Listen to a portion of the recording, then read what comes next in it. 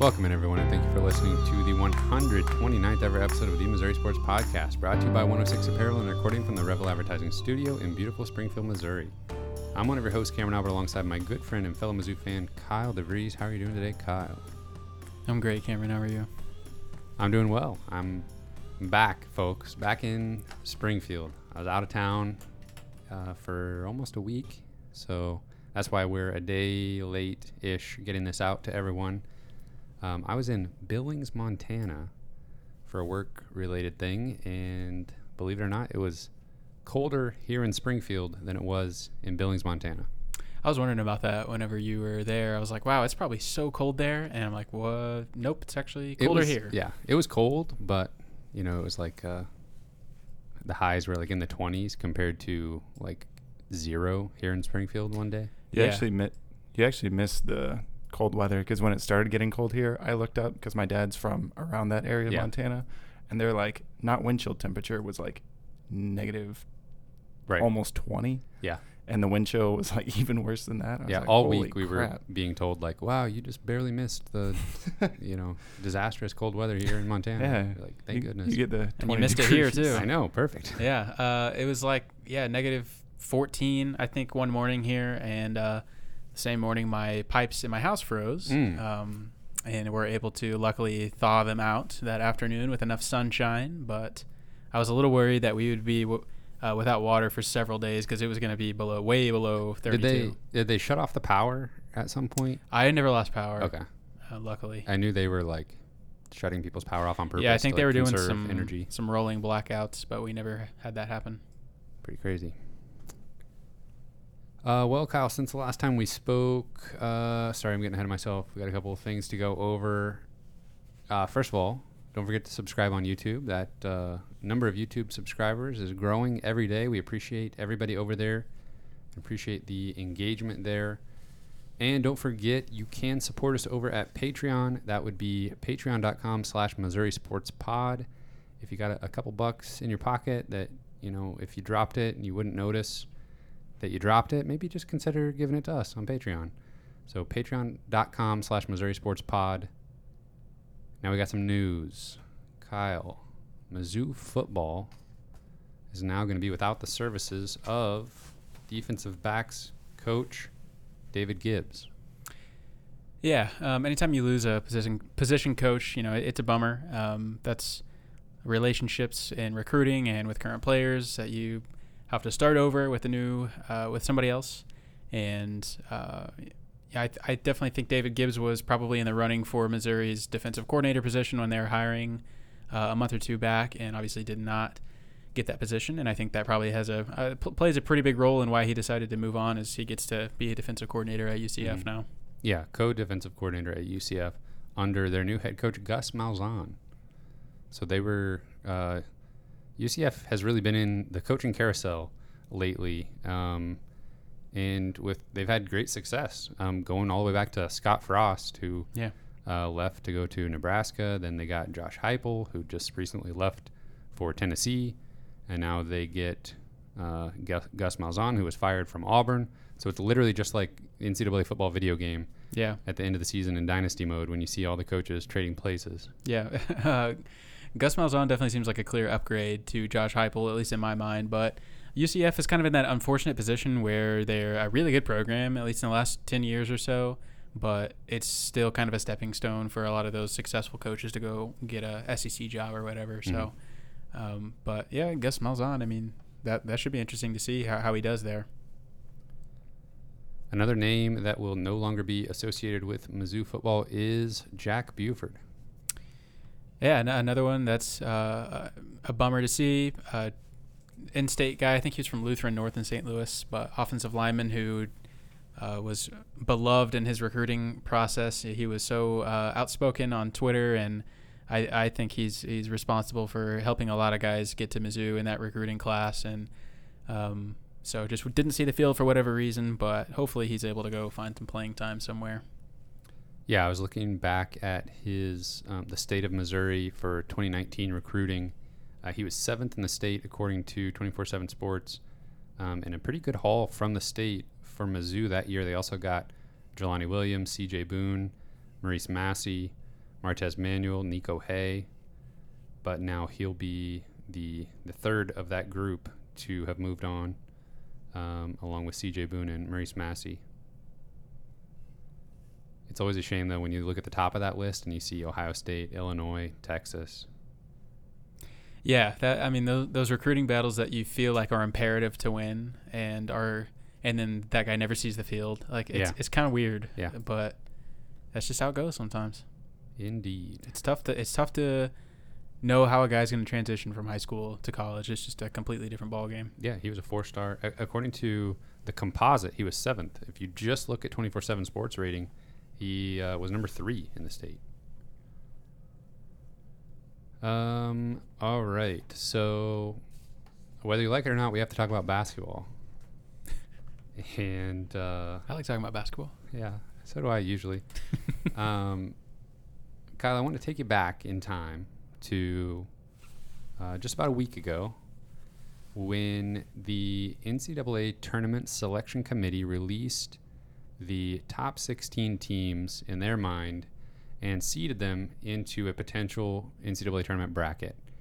And our Missouri Tigers were a 4 seed in that bracket. The last team to make the list, number 16. But they were 4 seed nonetheless, maybe just a tad higher than you or I had them going into that week. And I fully expected them to be not on that list. And I was pleasantly surprised to see that they were 4 seed in the eyes of the selection committee. Yeah, I was thrilled to see them on there because this is the same committee that's going to be making the calls, a month from now or whenever that is, and they're making they are making the actual bracket in March. And I was so happy to see that they were able to kind of look beyond the analytics and see what have you done this year, what have you accomplished this season, and obviously they rewarded Missouri big time with the wins that they have. And not only did it really appear like they liked Missouri, but they like a lot of the teams that Missouri has victories over. And Alabama was a 2 seed, Tennessee was a 3 seed, Illinois was a 2 seed. So they not only do they like Missouri, but they think highly of the teams that Missouri has beaten. So that definitely bodes well for us as well. I was just pulling it up here, and when I typed in bracket preview, the first article that comes up is from the Sporting News, and it's called NCAA Tournament Bracket Preview May Have Positioned Missouri for Hard Selection Sunday Fall. When was that written? That was written 4 hours ago. So, well, honestly, if people that aren't quite in the know, maybe they're not watching every Mizzou game, and they saw 4 seed, and then like Selection Sunday comes and it's not quite at that same level, then yeah, people may be surprised. But if you're watching them play last few games, then I don't think anybody's expecting them to remain a 4 seed. Yeah, well, Missouri has an innate ability to do something terrible right after something good happens. Like something good, like good news in the rankings, or they beating Alabama, or they beat someone, beat a top 10 team, beat anyone. Yeah. They decide to follow that up immediately with a terrible performance, and that just seems to be yet another example of that, where it's like, oh wow, the committee loves us. I guess we can relax. And nope, they have done. They've lost 2 games they shouldn't since then.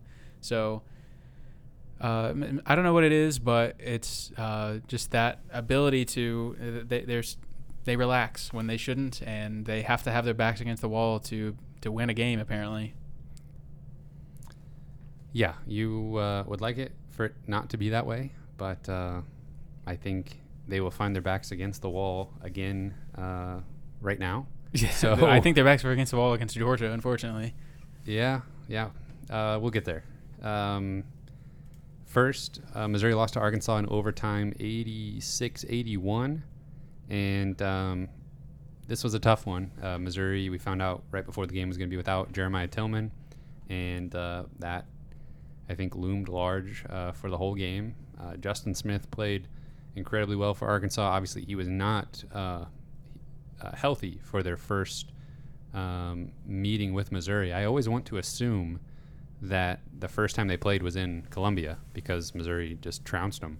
Yeah. And then but actually that was in Fayetteville, and this time Arkansas got the win in Columbia. And I kind of felt like maybe it was a little bit inevitable before the game that this Arkansas team is really good, honestly. And getting Justin Smith back, they don't seem like the type of team that Missouri is going to beat twice in the same season. So to see Missouri struggle, especially without Tillman, it just kind of all made sense to some extent. But they were still right there and probably should have won this game. Just a few plays down the stretch that didn't go their way, and they just couldn't quite make it happen. Yeah, I was actually really pleased with their effort in this game, and especially not having Tillman. But we got some really good performances from Torrance Watson. He stepped up, and we made like 13 3-pointers in this game, which has to be one of the highest performances we've had as far as 3-pointers go. Shot like 41% from three. Mm-hmm. Yeah, 13 out of 32. Yeah, so we needed everything we got from Watson. We needed all of those 3-pointers to even have a shot in this game. So considering we had to kind of play differently than we have been, I was really pleased with their effort. Yeah, offensively, I think I can agree with you. And you mentioned Torrance Watson. He had an uptick in minutes in this one, ended up with 26 minutes. And he was 3 for 5 from 3. Those were all 9 of his points. And he looked pretty good on defense as well. Ended up with 3 steals. Although I think one of those he stole the ball and then like immediately turned it over, trying to go the other way with it. But still, he got the steal before that. What do you think about Torrance Watson? He's been underutilized, and many have pointed to his lack of success on the defensive end. I think in recent games, maybe he's shored that up a little bit. And if he can be providing some made baskets on offense, then I think we got to get him involved. I agree. At this point, Mark Smith does a lot of good things. He defends well. He plays with good intensity. But he's just not providing really, truly what we need from him. We have other guys that can provide some of those good hustle minutes, and I think Torrance Watson could probably do that too. But we really need somebody that can put the ball in the basket, can make 3-pointers, can stretch the floor. And right now, Mark Smith is just not a threat to do those things. And I really like Mark, and I obviously wish that I hope for the best, and I want him to figure those struggles out, because it sucks to see him clearly struggling and kind of dealing with this mentally. But I absolutely think Torrance Watson has earned the right to get out there a little bit more, and I'm just not sure we would miss Mark Smith as much as maybe Gonzo thinks that we might. But yeah, watching the last 2 games, I was really noticing the difference between Mark Smith's aggressive effort plays, diving after loose balls, playing solid defense, and just his inability to do anything on offense. And it got me thinking, like, man, Mark Smith is such an enjoyable player to watch. And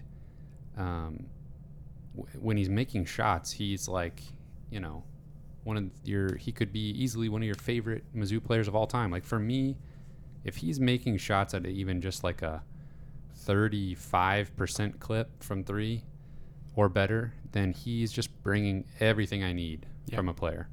And he's so fun to watch outside of when he shoots it, that if he's just making shots, then he's so fun. But in conference play this year, he is shooting 24% from 3. And that's just terrible. That's not going to get it done, considering he's who we rely on, and he shoots a lot. That's not good enough. Yeah, 0 for 5 from 3 against Arkansas. Watson was 3 for 5. Pinson was 5 for 8, and he was kind of keeping Missouri in this one. They couldn't get a whole lot going in the paint without Tillman. Shot just 48% from 2, but then 41% from 3. And Arkansas really destroyed Missouri when it comes to free throw shooting. 20 for 23 for Arkansas, just 14 for 21 for Missouri. So they obviously left some points at the free throw line. Yeah, Missouri's really been struggling from the line recently. I don't know. I have no idea. But what we were probably best at last year is now what we're worst at somehow. But And one more note on Still worse at 3-point shooting. Probably. Well, one more thing on Torrance Watson. Assuming Mark Smith and a lot of the seniors move on next year, I really think, assuming he's still on Mizzou's squad next year, I really think we're going to be forced to play Torrance Watson a lot. I think he's going to play a lot next year. And so I would love to just see him get more experience in conference play this year. And I really don't know why you wouldn't. But anyways, Arkansas had a really dominant second half. It's a trend we've really been seeing recently. But I think they realized, oh yeah, Jeremiah Tillman's not playing. We can do whatever we want inside. And they really did that. And Justin Turner was an absolute force. Or Justin Turner. Justin Smith. Justin Turner's pretty good. Justin Turner's pretty good, and he also plays third base for the Dodgers.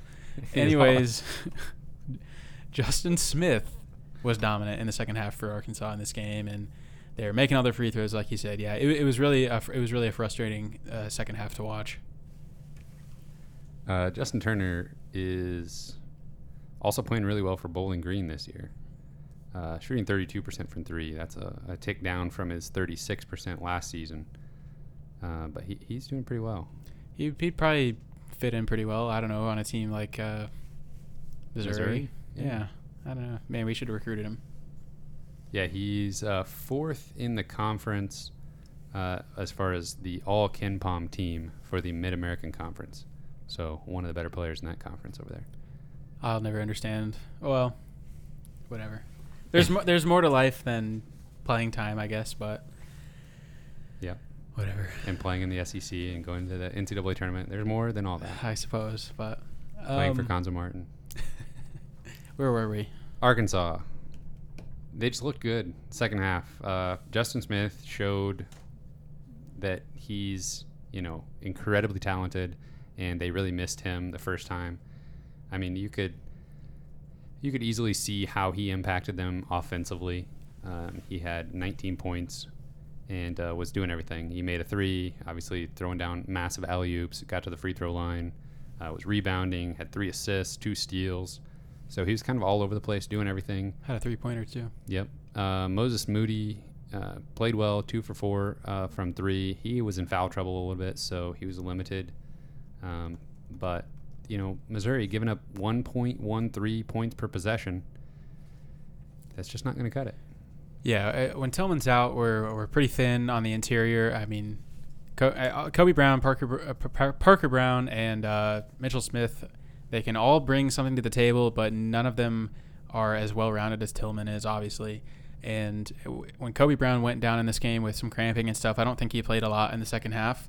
Whenever you got Mitchell Smith and Parker Brown out there, the whole game, or this whole second half, that was really just the key, I think, it was just enough for Arkansas to really take advantage. Yeah, I think Mitchell Smith is solid defensively for the most part, but he just doesn't bring that back to the basket big type scoring that Tillman brings, even a little bit. I mean, when he catches it in the post, it's like throw it back out. Yeah, or fade away or something. He just doesn't really know how to take advantage of the way Tillman does. Mm-hmm. You mentioned Kobe Brown not playing a lot of minutes in the second half. I got to mention Javon Pickett. There was kind of a head-scratching situation with him late in the game. He only logged 8 minutes total in this game, and late in the second half, Conzo did an offense-defense substitution with Penson.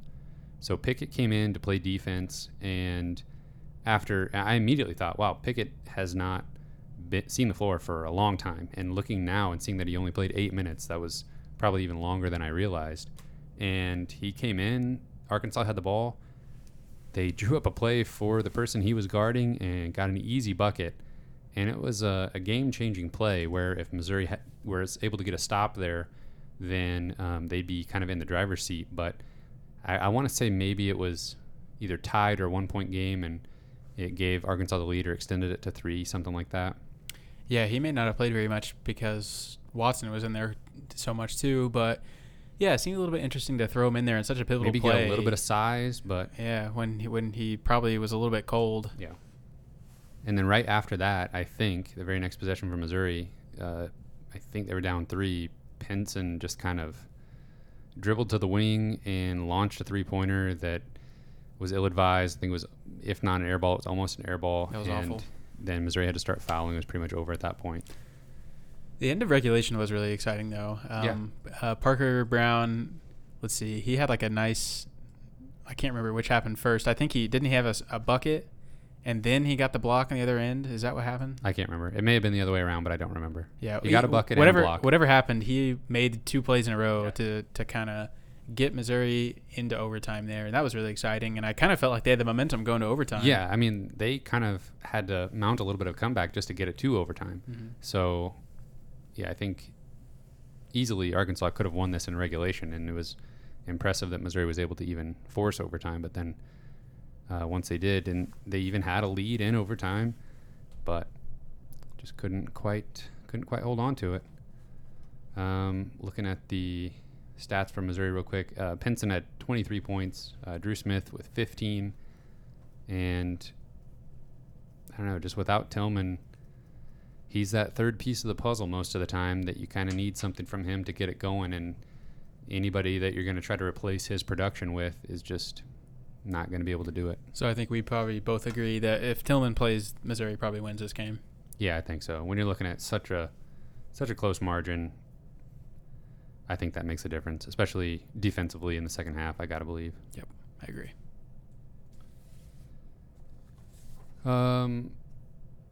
So unfortunately, Missouri wasn't able to rebound from this one like they have some other times in the season.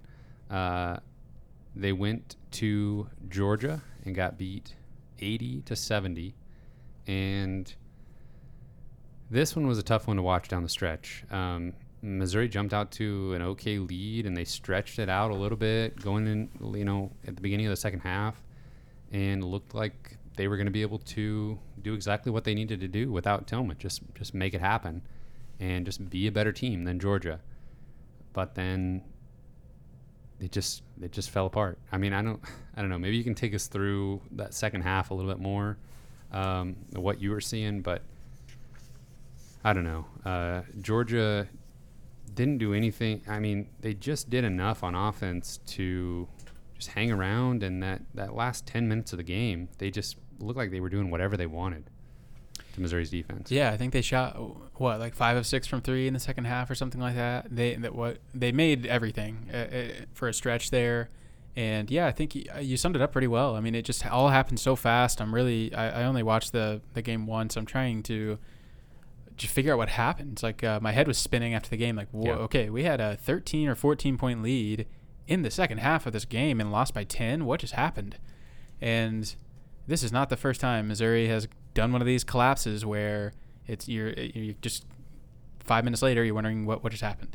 And I'm really it's these 4 or 5 in-game collapses that we've had have, I mean, kept us from having a great season. We've had a really good season, but if we just stay consistent in some of these moments, I mean, we could be looking at a fantastic season. And if we just pull out some of these wins where it's Mississippi State and Georgia, it felt like the effort was there in this game for the most part. I don't know. Cuonzo gets paid $3 million to figure out these kind of things because they're complicated. Why is this happening consistently? Where Missouri seems like they get so high, but also can just get so low, and they're just completely incapable of doing anything for minutes at a time. Yeah, on offense, when Missouri just goes completely cold for stretches, it's unlike anything I've seen really from a basketball team, where they'll just literally be unable to score points. And you've seen teams that are just like anemically bad offensively, and that's just, they're just bad. But when Missouri can go hot and cold like this and just not be able to score a point, I mean, I was looking at the win percentage graph on KenPom for this game, and Georgia went on 3 separate runs in the second half. So Missouri actually went on a 14-0 run to get out to a 13-point lead early in the second half. Then after that, Georgia went on a 13-2 run a few possessions later, 12-2 run a few possessions later, 16-2 run to close out the game. So if you add those together, just in that Georgia game, in just the second half and really past the 15-minute mark in the second half, Georgia went on a combined run of 41-6. If you combine those three separate runs into one thing. I'm honestly kind of speechless, like, because I watched this game and I knew it was bad, but that is something like I've never even heard of in my life. Like, how does that happen? And it's almost like you can feel it. Like the players kind of feel it coming on, and it's like, oh my God, here we go again. Like, and it's almost like because it's happened, they just like freak out or something, and they don't know what to do. They don't know how to stop the bleeding. I don't know. I didn't watch closely enough to really notice the timeouts, but I feel like in games recently, I felt like this seems like a good time to call a timeout, and Cuonzo, for whatever reason, just lets him play through it. I don't know if that would help at all to maybe try and call a timeout, get him to calm down. I don't know. Yeah, it seems like sometimes he maybe calls it like 2 or 3 possessions late. Yeah.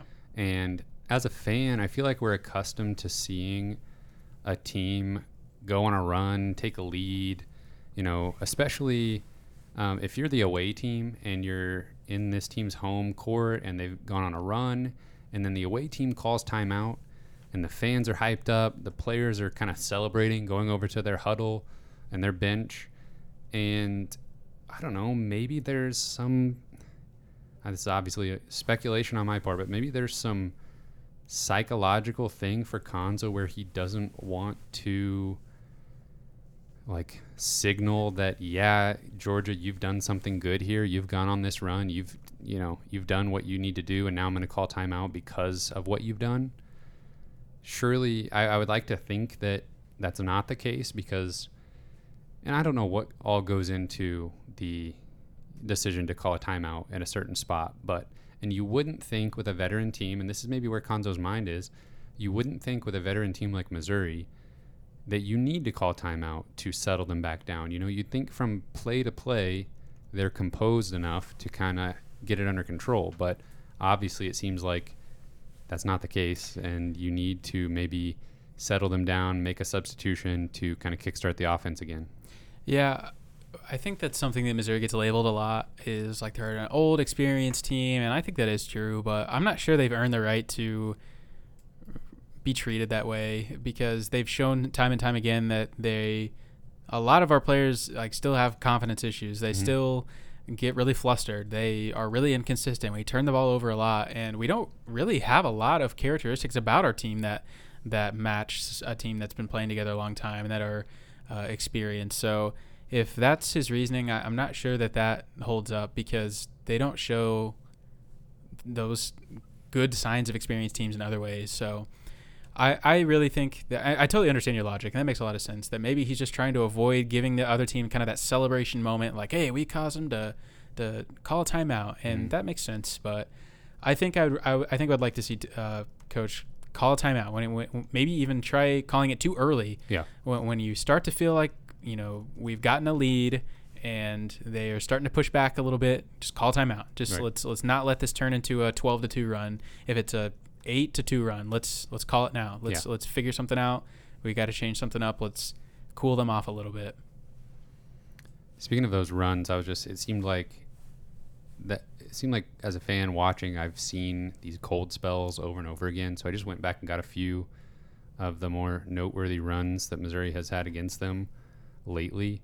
Against Ole Miss, Ole Miss had a 14-2 and a 17-2 run, both in that game. And then obviously Alabama had a 21-2 run to get back into that game late. So I wasn't crazy that Missouri, obviously basketball is a game of runs, but 17-2, 21-2, those are just back-breaking, game-changing runs. And you're talking about two completely different scenarios there. With Ole Miss, that 17-2 run was just like them running away with the game. Alabama, 21-2 run, that was them getting back in a game that Missouri should have just coasted to the finish line. To the finish line. Yeah. That's an ironic I was just slogan. I was literally just about to say, maybe they should drop that little mantra this year. Anyways, Man, the Ole Miss game was unique in the way that it felt like Missouri really just kind of died and just let them, just said, okay, I think we're done for tonight, and you guys can take this one. But in Arkansas, I think they played hard, just didn't have enough in the tank. And Georgia, I don't really know, man. They played really well for like most of the game. There was just like this small portion of the second half that they just got absolutely destroyed, and I think a lot of that was Georgia just making every single shot. And I don't know what you do about that. It seems like that's kind of happened to us a lot in the second half of the year as well, is where teams just get hot and there's nothing we can do about it. But maybe I should go back. I probably should analyze a little bit closer where timeouts are getting called, and maybe that would give me a little bit a better idea of how they could use timeouts differently in the future. But you get a lot of timeouts in the game. Like, it feels like you got enough to just call one and get your crap together. And it's not like you only get 1.5 or something. Yeah. Maybe drop a play when your offense is cold. Drop a play to get a good look. I don't know. Yep. I got to think that having Tillman in there would make a difference, obviously, but Georgia is the type of team that I think Missouri should beat without Tillman, and they were well on their way before they just kind of melted down there in the second half. Georgia did shoot quite well from three on limited attempts, 7 for 15, and Missouri was kind of back to their poor shooting ways, 6 for 26. That's obviously way too many attempts, but they were coming off an Arkansas game where they shot 32 threes and made 13 of them. So which of those is the outlier? I think by this time in the season, Missouri as a team should know that they're not going to repeat that performance in back-to-back games, most likely. If Torrance isn't going to play very much. Right, and they shot 57% from two. So, Kobe Brown, 21 points, 8 of 11 shooting from two, 0 for 4 from three. Yeah.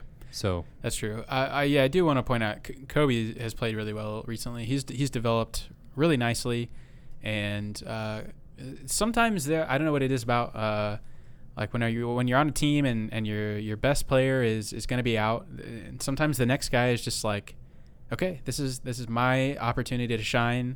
If I don't, nobody else will, and I've got to step up. And it kind of seemed like Kobe did that in the last 2 games, and it's really great to see him scoring, because he always plays hard, but maybe doesn't get rewarded on the stat sheet. But he really did in this Georgia game, so that was good to see. But that was about the only bright spot of this game.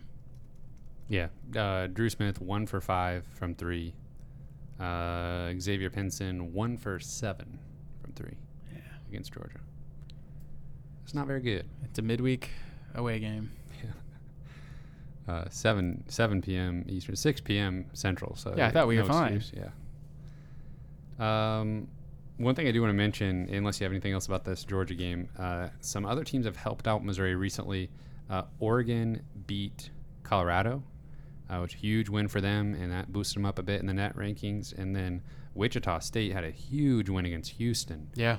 And so that is really helping out Missouri when Missouri's not helping themselves. Yeah. And it's going to help their quadrant situations for which their resume. Clearly has been valued by the selection committee. And Wichita State is quietly putting together a really solid season. I think they're in sole possession of first place in the AAC right now since they beat Houston. I believe they have the tiebreaker and are in sole possession. Oh, I guess sole possession with a tiebreaker, I suppose. Yeah. But and they've got an interim coach in a situation where they didn't think they were going to be very good. He's I can't remember his name off the top of my head, but he's done a really nice job there for Wichita State. But I'm really glad Missouri was able to win a couple of those games in the first half of their season, because it's really going to help them out later on. And Oregon's been dealing with some injury issues, so they're finally all healthy again, and I think they're going to have a nice little end to their Pac-12 season. Yeah, hopefully those teams are able to hang out. I think Missouri currently has 6 quad 1 wins, which is really solid. I think tied for 3rd most in the country. Speaking of quad 1 wins and all that kind of stuff, I was looking at Gonzaga. Obviously, Gonzaga and Baylor are the 2 best teams in the country this year, and it's not all that close. Looking at KenPom, Gonzaga this season has an adjusted efficiency margin of 38.33. That's the best of any team since KenPom, as far back as KenPom goes. Wow. There's an 0-2 Duke team that was 34 adjusted efficiency. There was 08 Kansas team, 35 adjusted efficiency. For comparison, the best team Missouri's had in this stretch, like the 09 team was at 24. The 2012 team was at 25. Let's see, Kentucky, the year that they nearly went undefeated in 2015, they were a 36.9, so a 37 basically. And Gonzaga is a 38.33. What's Baylor? Aren't they at like a 35? Baylor's a 35, yeah. So what you're telling me is we have two of the best teams ever in the Ken Palm era in the same season? Yeah. I believe that, man. I really haven't watched either of them play a whole lot, but they've both just been so dominant in their respective seasons. And, I mean, Baylor's and the Big 12 is tough. Yeah. And, man, it is so hard to just win night in and night out in a Power 5 conference. Yeah, Gonzaga's second on offense, sixth on defense. Baylor fourth on offense, fifth on defense. And you talk about like the holy grail of college basketball for Ken Palm rating is to be top 20 in both of those. Yeah. And they're top 6 in both of those. Baylor top 5 in both of those. And I mean, Gonzaga don't even have a scare or anything. Like they beat some really good teams in the non-conference, and then in their conference season, I mean, every game's a blowout. There's not even any games that come close. Yeah, they beat number 3 Iowa, number 10 Virginia. They beat number 27 BYU twice as their best conference foe. Yeah, they're 99% to win out their last 3 games. That seems pretty good chance. Will they finally kind of shake off their demons and win the big one? They just might. Man, I'm ready to fill out some brackets. I'm ready to fill out like 30 brackets. Oh, yeah. 30 minimum. All right, let's look at Missouri's upcoming schedule. They go on the road to South Carolina tomorrow. South Carolina, we already beat this season. They are 5-10, 3-8 in conference play, number 88 in Ken Palm, 101 on offense, 84 on defense. In SEC play, they're 10th in offensive efficiency, 10th in defensive efficiency, and they've had a tough go of it this year. We've already talked previously about their shortened schedule because of COVID and the big gaps that they've had off. They this week lost to Tennessee by 20 points. They've lost 4 in a row in conference play: Mississippi State, Alabama, Ole Miss, and Tennessee. Missouri just a 2-point favorite on the road at South Carolina. Surely Missouri wins this one. I think they do. I mean, okay, talk about a back to your wall situation. This is it. Tillman's back. He's obviously he's been through some tragedy in his life, and I think I read that he knew about this death in his family during the Ole Miss game. Like, he had found out prior to that game, and so obviously that was not a good game for him. That was not a good game for the team. I think the team felt for him, and so he took some time away, and hopefully he's okay. And I hope that he's also, maybe it's a long season, and maybe this was a chance to get some time to spend with family away from the game a little bit, and maybe he's, I don't know if refreshed is the right word after a death in the family, but hopefully he's okay, and he's able to focus on what's in front of Missouri as a basketball team now. And I think hopefully this is going to be kind of a rebound game for Missouri. It kind of has to be. And South Carolina is not real great. It's on the road, but they're shorthanded. Their season just doesn't mean much anymore, and it never really probably has at any point to them, just with everything they're dealing with. This just has to be a win. Yeah, and Missouri, I think, is going to have a tremendous advantage in the paint. That's a huge struggle for South Carolina defensively.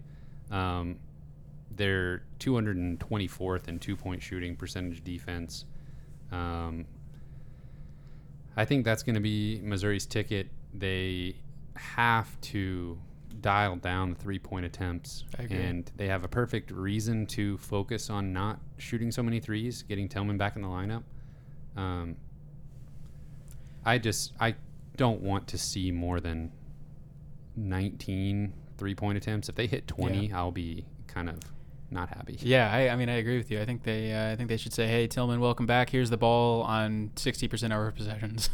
Yeah, and even not even necessarily Tillman. I mean, get the ball to Kobe Brown, get it to Parker Brown. Yeah, Kobe showed he's capable. Yeah, when Kobe, sometimes he'll like kind of make this play for himself where he kind of like fakes a pass or fakes a dribble handoff and then just gets to the basket. Yeah, he really looks so good doing that. He really like has a surprisingly good ability to drive to the basket. He got that quick burst from like the elbow that defenders just don't see it coming. Yeah, and he really finishes well too. I mean, it's one thing to get to the basket and kind of beat your defender, but he finishes a lot of the time. Yeah. That's what I want to see against Arkansas. Why do I keep saying it's Arkansas? Are you looking at the? No, nothing Arkansas on my page screen. Nothing. It's haunting you. Yeah, that's what I want to see against South Carolina. There you go. Get it in the paint. Yeah. Kick it out if necessary. Mark, drive to the basket. He's got a decent floater. Sometimes he's got a decent mid-range pull-up. If he can, at least, if he's driving to the basket, at least maybe he'll get fouled. And he's making free throws at a higher percentage than he is three-pointers. So, I don't know. I definitely, at this point in the season, I feel more comfortable with Watson, Pickett, Pinson, Drew Smith. Feel more comfortable with all of them taking a three ahead of Mark. I agree. That's a shame. But it's reality. Okay, South Carolina. Missouri winning this one? Yep. I'm going to put it at 78-72. Missouri wins. It is a road game. Missouri's slumping pretty majorly. But I think they've got the type of team that can take advantage of South Carolina's weaknesses. I think we do see South Carolina score more points than we're comfortable with, because that's been a trend lately. Missouri's defense faltering and not living up to the expectations that, everybody has for them. Pretty much everybody we've played recently has had one of their best offensive outputs. Yeah. Or like something better than average. Right. Than for them. So I say Missouri wins. I'm going to say Missouri wins 79-78. Ooh. Too close for comfort. That will be close, but we'll take the win any way we can get it. Yeah. Then Missouri has their second rematch of the week with this one against Ole Miss. And that's a team that has been trying to work themselves onto the NCAA tournament bubble. I'll give you their breakdown real quick. They're 12-8, 7-6 in conference. They're ranked 49th in KenPom, so one spot ahead of Missouri, I think, as we speak. Yeah. 99th on offense, 18th on defense. In just SEC play, they are 11th on offense, 4th on defense. Yeah, I think they've been on COVID pause a little bit here this week, too. Yeah, they're supposed to play Mississippi State tomorrow. Let me see if I can find something on that game. Never mind, my computer just died. Oh, look. Thank you. Yeah, man. It's tough to gauge Missouri against Ole Miss considering what happened last time. I mean, you really the transitive property just isn't really something that exists all that often, really, within college basketball. I mean, Missouri Valley Conference is doing this thing this year where they are trying to eliminate travel, and they played teams like on back-to-back days. And I've seen the craziest like swing of events like in back-to-back games. Like you can play the same team in the same season, and totally different outputs can happen. So I really think that Missouri's got to get Romello White in foul trouble again. I think that they did that the first time, and it didn't really end up mattering. But if they can limit him again, I think that'll be the key. Yeah, so Ole Miss coming off of obviously, they've only played one game since they last played Missouri, and that was a win over South Carolina. They won that by 13. They won that by 8. So I think Ole Miss is doing what they need to do to be in this NCAA tournament conversation. They had nothing to show for any kind of non-conference schedule, so that's hurting them for sure. But they have an opportunity here with Mississippi State, Missouri, Vanderbilt, and Kentucky. We'll see how the reschedules go for things, because they do have a game that needs to be rescheduled. But plenty of winnable games down the stretch. This is the game against Missouri is the only one they're not favored in. So Missouri is favored by 3, according to KenPom. And we know what Ole Miss is going to do. They're going to play really good defense, and despite what they did in that first matchup against Missouri, they are still one of the worst three-point shooting teams in the country. Actually worse than Missouri, believe it or not. And so I think, playing them twice, they have to come back down to earth shooting compared to that first matchup. And it seems really silly to predict that Missouri would win 2 games in 1 week, but I really think they've got an opportunity.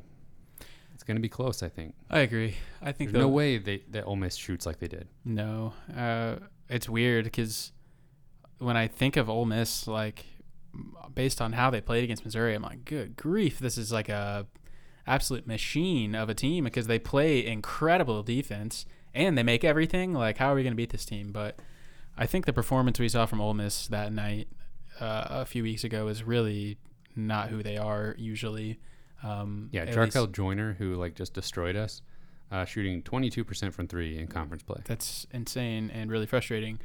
But yeah, I think Missouri takes care of business against Ole Miss, even though we have been historically, at least in the last since we joined the SEC, if you want to call that historically, we've been historically terrible against Ole Miss. So we got to exercise some demons here, get some revenge, and guard the perimeter, get Romello White in foul trouble. I think we win. It's going to be close, though. Got a score for me? 73-68. I just don't think Missouri wins both of these games. Which one's more likely that they'll win? South Carolina, I think. Pretty easily. I think they just match up a lot better with South Carolina. Yeah. I think Ole Miss has shown they're able to kind of give Missouri fits. To kind of take away that strength. Yeah. Inside. And just they just play lockdown defense on the perimeter and just make it tough for Missouri to do things. Everything looks like a struggle against Ole Miss's defense. Yeah. In a similar way that it does when you play against Tennessee. They kind of make everything look difficult. Mm-hmm. And so I think they'll do that again. I think probably Missouri drops this one. I think they lose 75-71, something like that. I wouldn't be surprised. Let's talk bracketology. Bracketology. Missouri was a 4 seed in that bracket preview, and they lost 2 games, one of them to Georgia. Although Georgia still, they've got 6 wins in the SEC now, so top 100 team, hopefully still at the end of the season. How far do you have Missouri dropping from 4 now? Like if the season ended today? Yeah. Oh, man, it's so easy just to get caught up in the here and now. But if I'm still really looking at Missouri's resume as a whole, without recency bias, I'll say they're a 6 seed. Yeah. I totally agree that's where I think the committee would put them. And it's still probably the last 6 seed. So maybe borderline 7. But, the committee is people. We've mentioned before, and they're going to know that Jeremiah Tillman was out for the Arkansas and Georgia games. I hope so. That's a small detail. Maybe when you're looking at the entire national landscape and putting every single team in a place, mm-hmm. that I don't know what level of detail they're looking at, and that absolutely could be something that's top of mind. Oh yeah, they played without Jeremiah Tillman, their best player. Right, and Missouri's gonna have to show that does mean something by going out and winning games down the stretch. True. To say, yeah, no, this is the team we are when we've got everybody. Yeah. But yeah, I'd put them at a 6 seed right now. with the way they're playing and their schedule down the stretch, I mean, I think they probably drop a little bit further than that, just because I think they're going to finish basically right at 500 in conference play. Yeah. And I think that would put them at around 8 seed. Man, it would be really disappointing if we don't finish the season very strong and kind of limp to the finish line and get an 8 or 9 seed. Man, that would be disappointing considering where we've been, like a top 10 team just merely a couple of weeks ago. But I absolutely think that's something that could happen and might be more likely to happen now. I think there's a better chance they're an 8 or a 9 than like a 4 seed now. Right. So I did write down a few numbers. Obviously there's Missouri's second half woes have been something that have really jumped to the forefront in the last few games because it's been terrible. So I wrote down Missouri, how many points they've scored in every half of conference season, kind of divided by the first half and the second half, and then their opponents' first and second halves. Mm-hmm.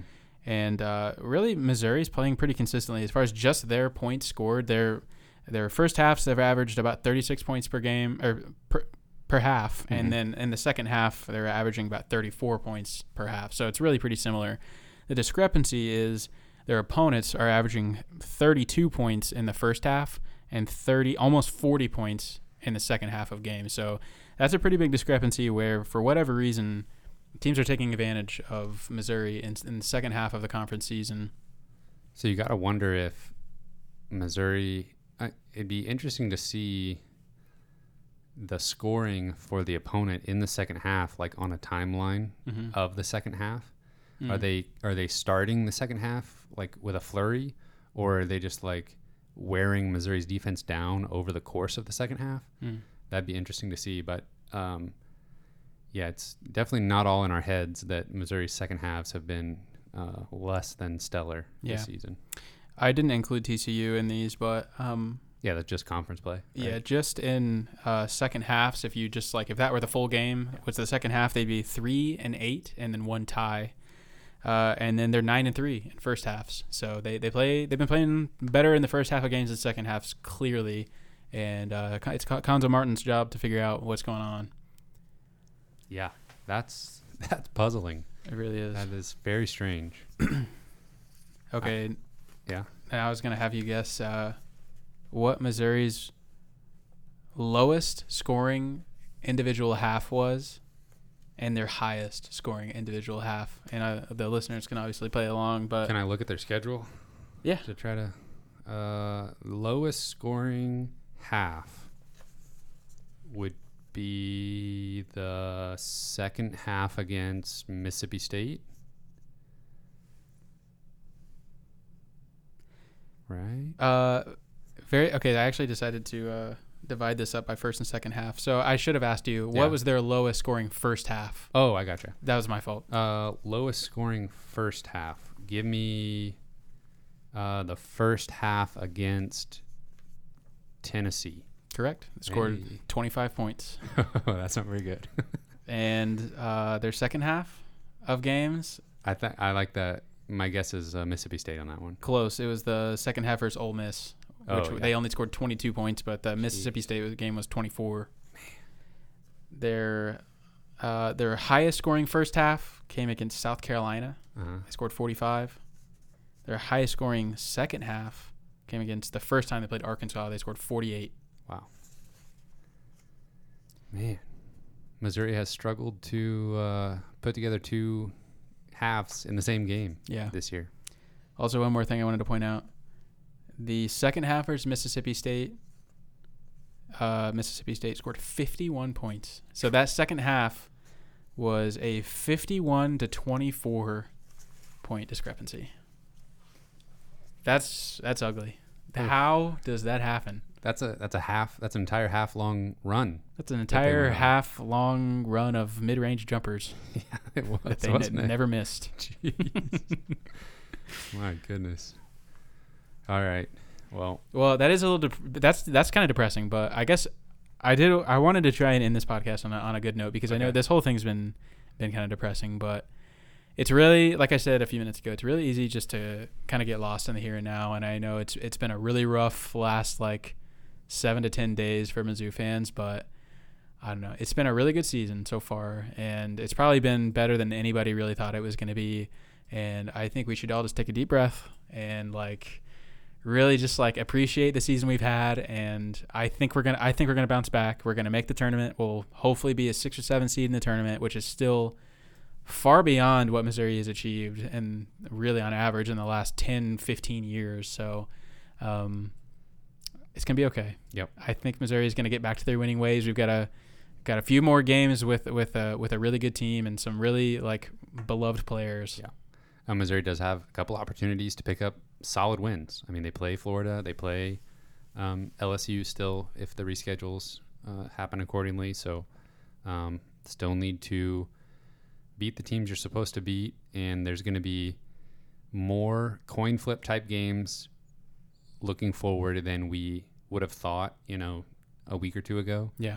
But we got to win some of those and then knock off one of these teams that are higher in the standings in the SEC right now, and right back where we thought we could be. Yeah, I mean, I've seen a lot of negativity on Twitter, and that's how the internet is sometimes, and people are short-sighted a lot of times. But man, like, don't go there if you can help it. Don't go there. We just played the last couple of games without our best player, and Konzo's not going anywhere for at least another couple seasons. So just do yourself a favor. Don't go to that dark place in your mind where you're thinking about a new coach.